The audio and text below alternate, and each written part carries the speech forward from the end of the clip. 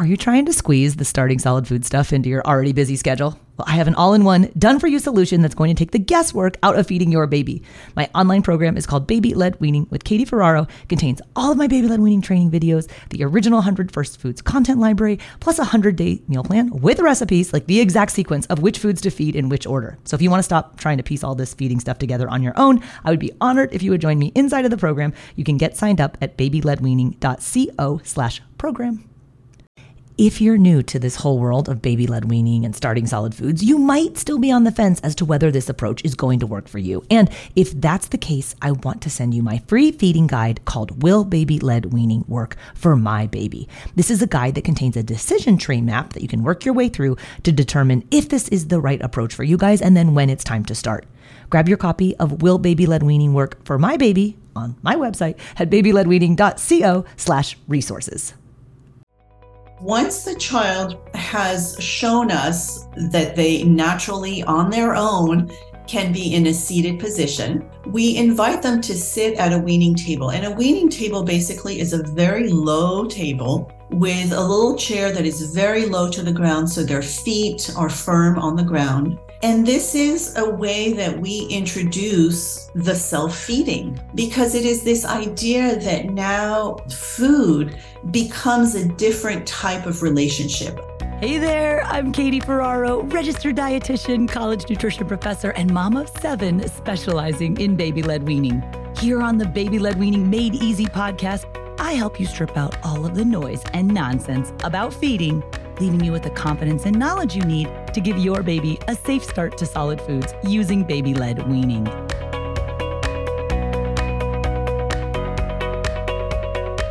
Are you guys familiar with this concept of the Montessori weaning table? It's like a kid's table, a really small table with a small chair for children to sit at and for children to eat from. And advocates of the Montessori approach to parenting and education are fans of this idea of the weaning table, which can range in cost anywhere from $100, comparable with the standard high chair, and then it kind of goes up from there. And full disclosure, I've never purchased, bought, worked with, had a kid that ate from a Montessori table, but I see that and I'm curious about this idea of the weaning table because, there are a lot of overlaps with the baby-led weaning approach to starting solid foods and some of the Montessori methods. So I wanted to speak with a Montessori specialist, and my guest today is Jean-Marie Pennell.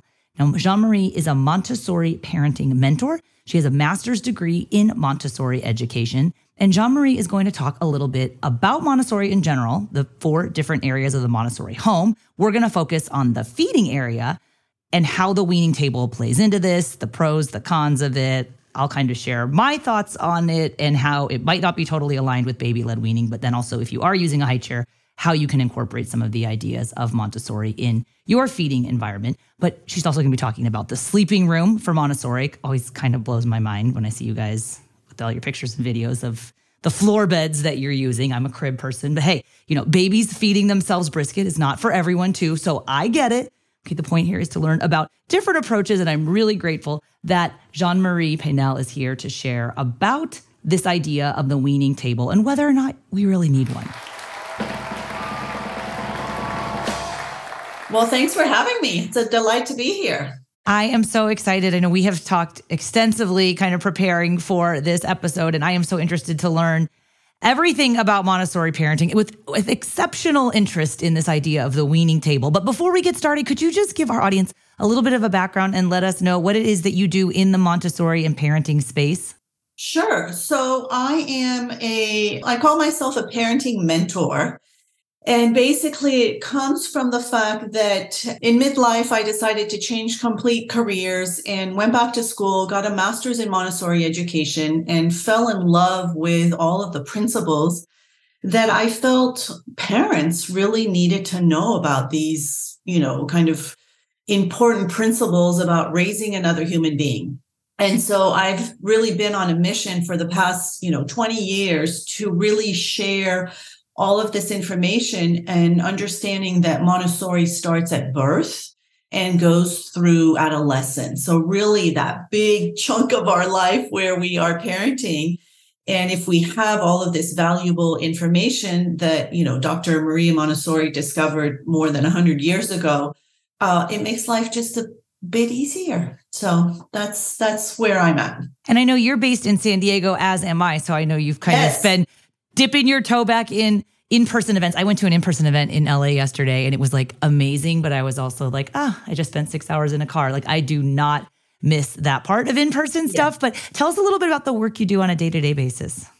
So basically, I work both privately and in group settings. I also do consultations in schools. So sometimes a school might need a bit of mentoring for their teachers, or they're interested in Montessori and want to adapt the environment. So I go in and do a little bit of training with the teachers and then look at the environments and give them advice there.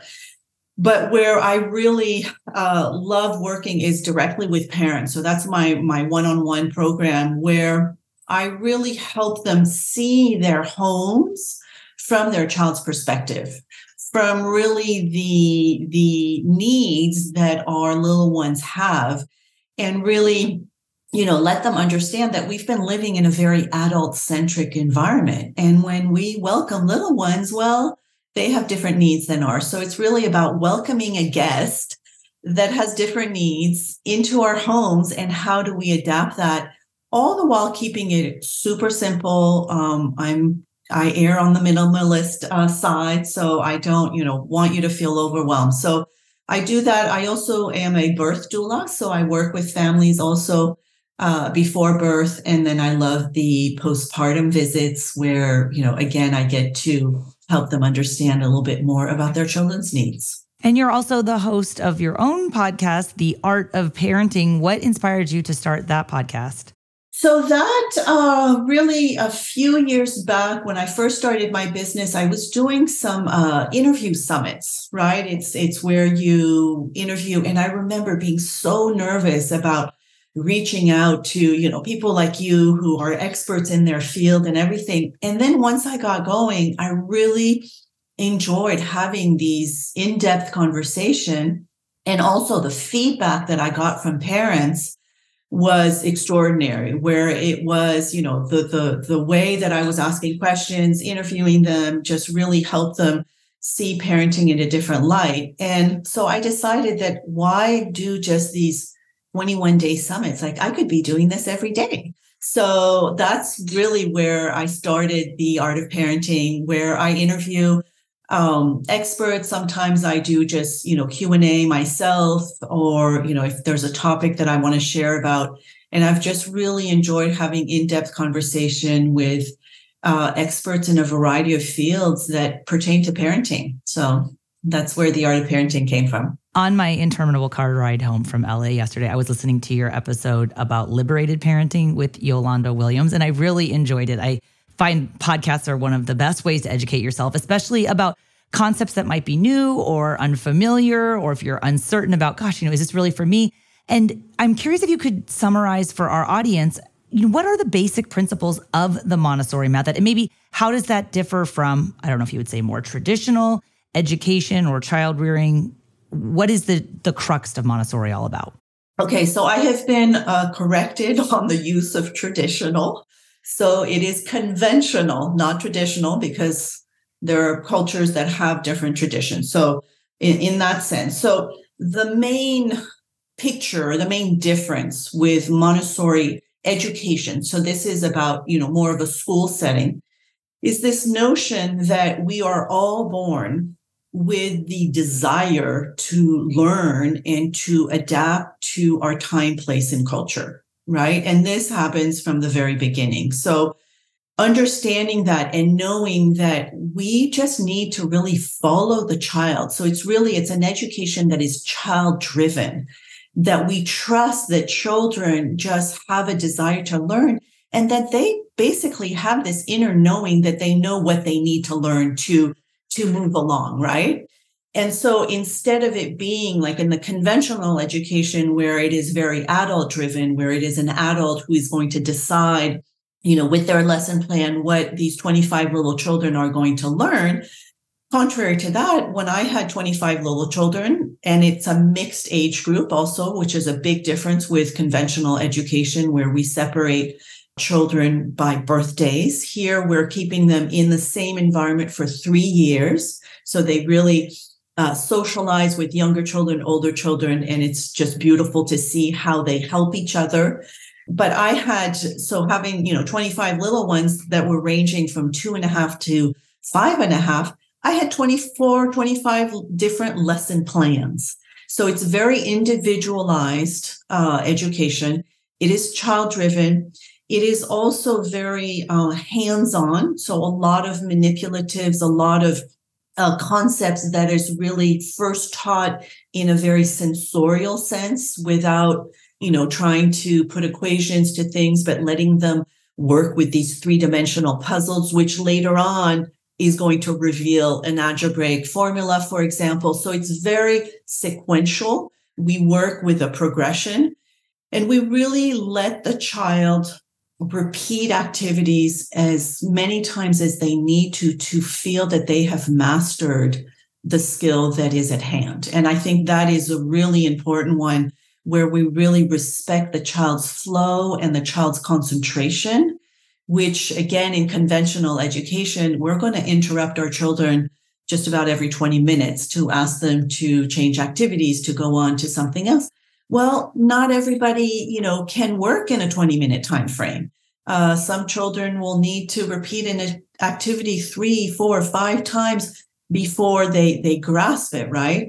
And so a big part of Montessori education and Montessori at home is this idea that we are guides. We've been on planet Earth a bit longer, and we're just helping them, find their way and guiding them. And we use the tool of observation without judgment, without, preconceived ideas, without comparison, but just see what they're interested in and feed that curiosity more. So that's why I say it's really child-driven. We look at each individual child. Hey, we're going to take a quick break, but I'll be right back. This episode is brought to you by BetterHelp. If you've been thinking about giving therapy a try, BetterHelp is a great option. It's a convenient, flexible, affordable, and entirely online experience. All you do is just fill out a brief questionnaire to get matched with a licensed therapist, and you can also switch therapists at any time for no additional charge. I used to think therapy was just for people who have experienced major trauma, but therapy can help you be at your best no matter what you're going through. So whether it's to learn new positive coping skills, set more realistic boundaries, or just show up as a better version of yourself, BetterHelp is here to help. Therapy can help you find what matters to you so that you can do more of it. If you want to live a more empowered life, therapy can help you get there, and BetterHelp can help you. Visit betterhelp.com/weaning today to get 10% off your first month. That's BetterHelp, HELP.com/weaning, and get 10% off your first month.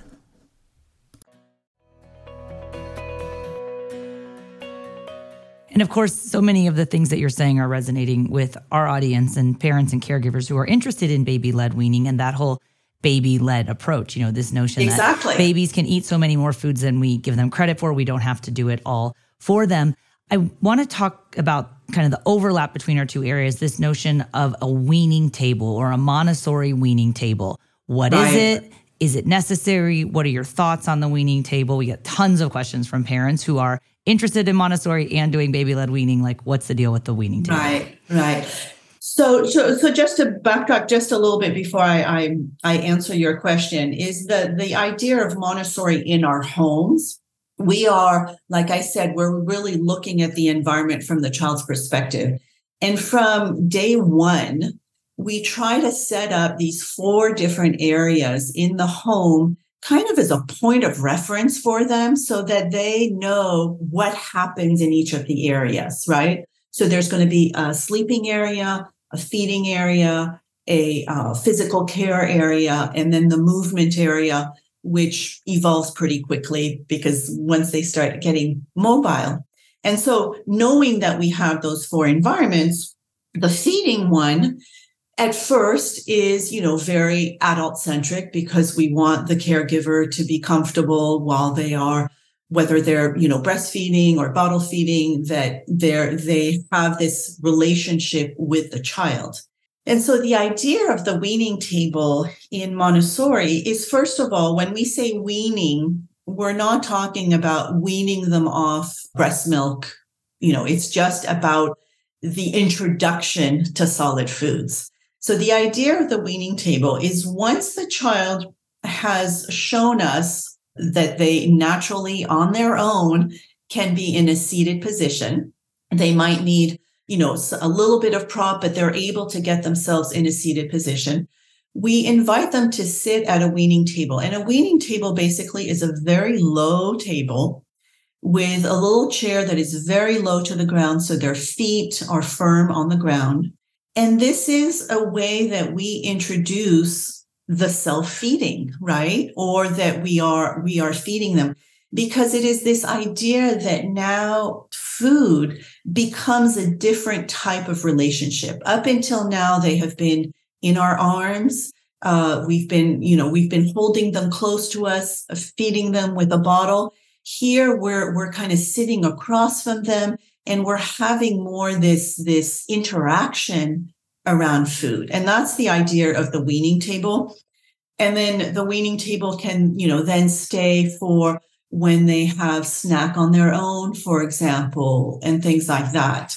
But the idea also, and why I wanted to say, do we really need one, is that I feel sometimes families who want to kind of adopt Montessori principles in their home feel a little stuck in, oh, well, if I don't have this, then I'm not really doing it. So I just want to, say it loud and clear, you don't have to have a weaning table to do things properly, right?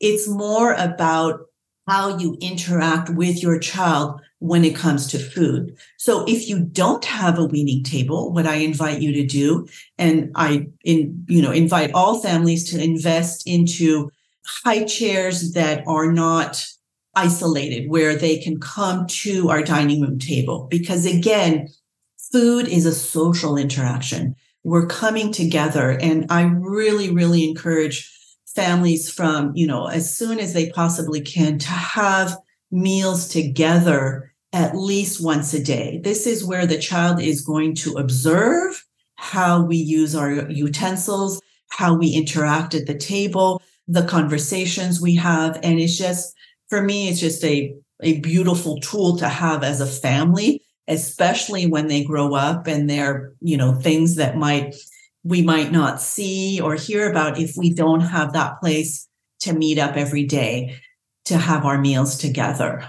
And I love you're kind of adding that piece in that this doesn't have to be expensive and you're not, quote unquote, doing it the wrong way if you're not able to buy a $300 weaning table. And I've actually had fathers make the weaning table because I have a little plan. They love it.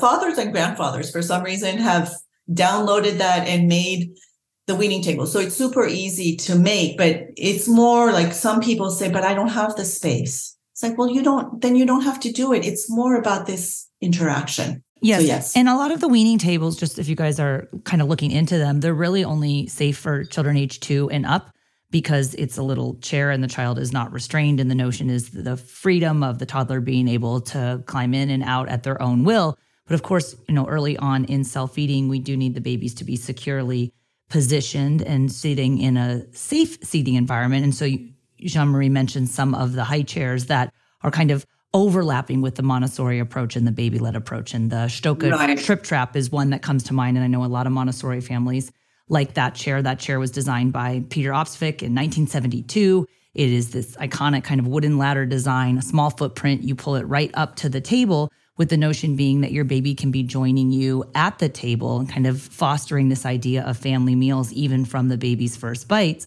I know a lot of Montessori is kind of looking at life through the lens of a child. One thing I always just struck me, and I never have purchased or utilized a weaning table myself, but it just sometimes makes me sad to see the little toddlers sitting by themselves. If you have one kid, they're not sitting at the table eating with the family, they're sitting at the weaning table by themselves. And I was just curious about your thoughts on that, because that's not aligned with the notion of family meals if the child is eating by themselves. Right. So the weaning table, if you do have one. So first of all, for me, it is safe to use way before 2, right? And like I said, it's when they are able to sit independently, and you might put, a few little pillows to hold them upright. If you want to kind of restrain them in a little bit, put them, back to the wall and push the table up. You're sitting in front of the table, so you're there kind of in front to help them.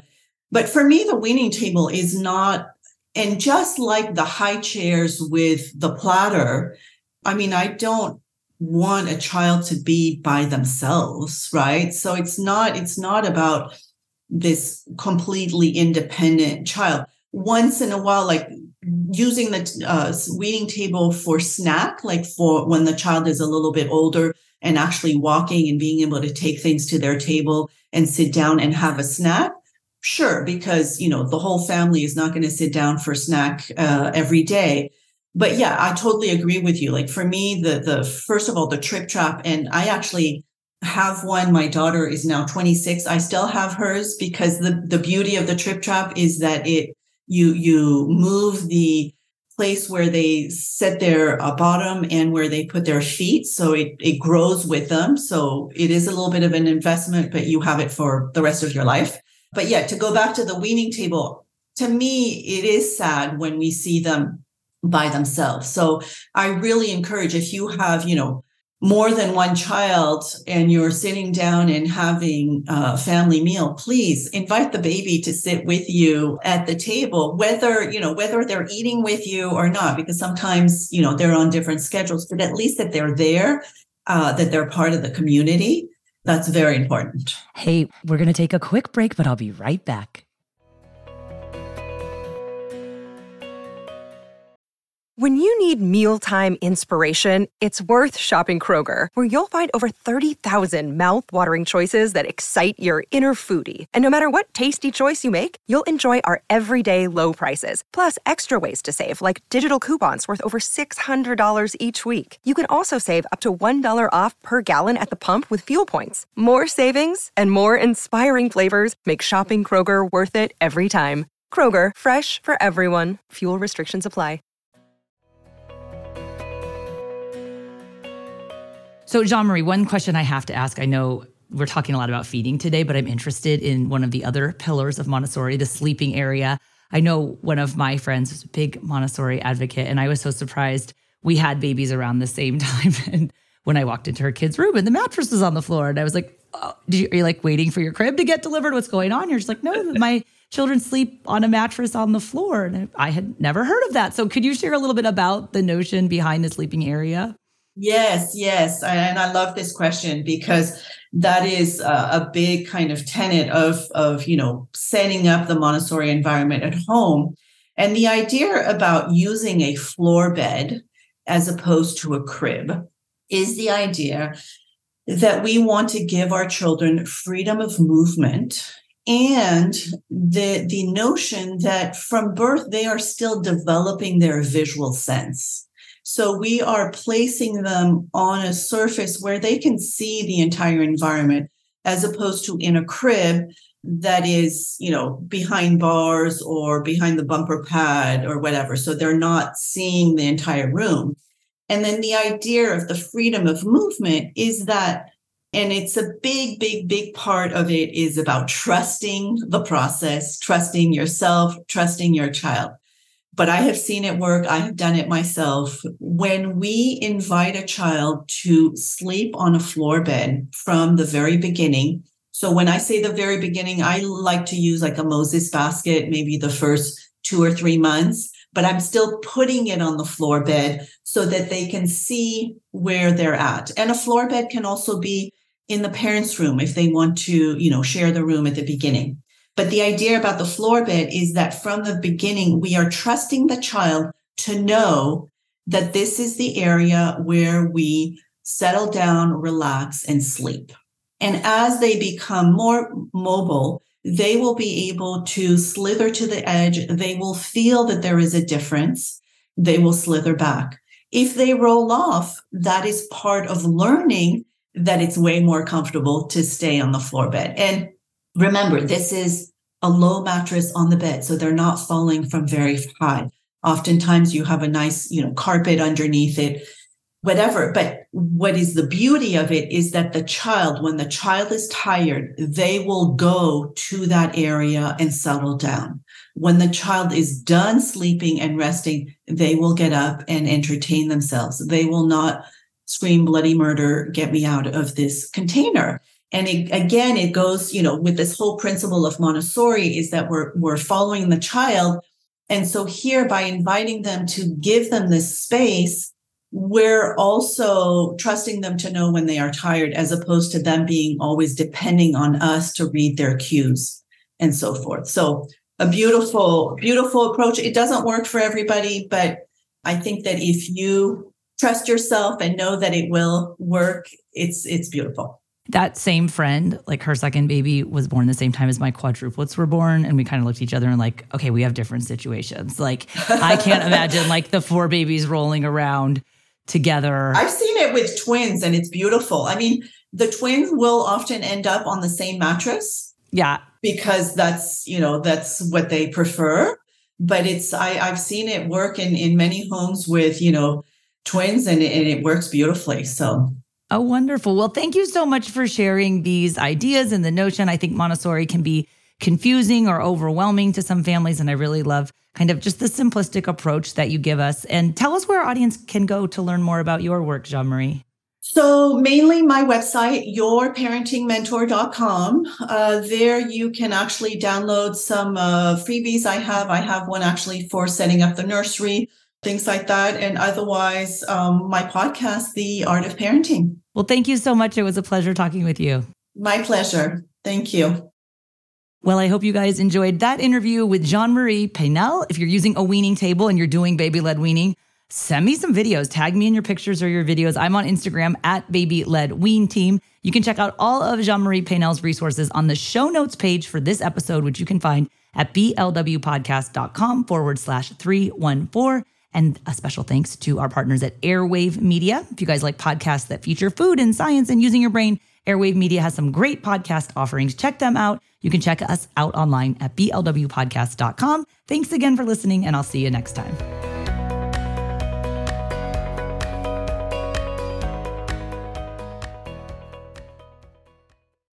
From the terrifying power of tornadoes to sizzling summer temperatures, AccuWeather Daily brings you the top trending weather-related story of the day, 7 days a week. You can learn a lot in just a few minutes with stories about impending hurricanes, winter storms, or even what not to miss in the night sky. So listen and subscribe to AccuWeather Daily wherever you get your podcasts.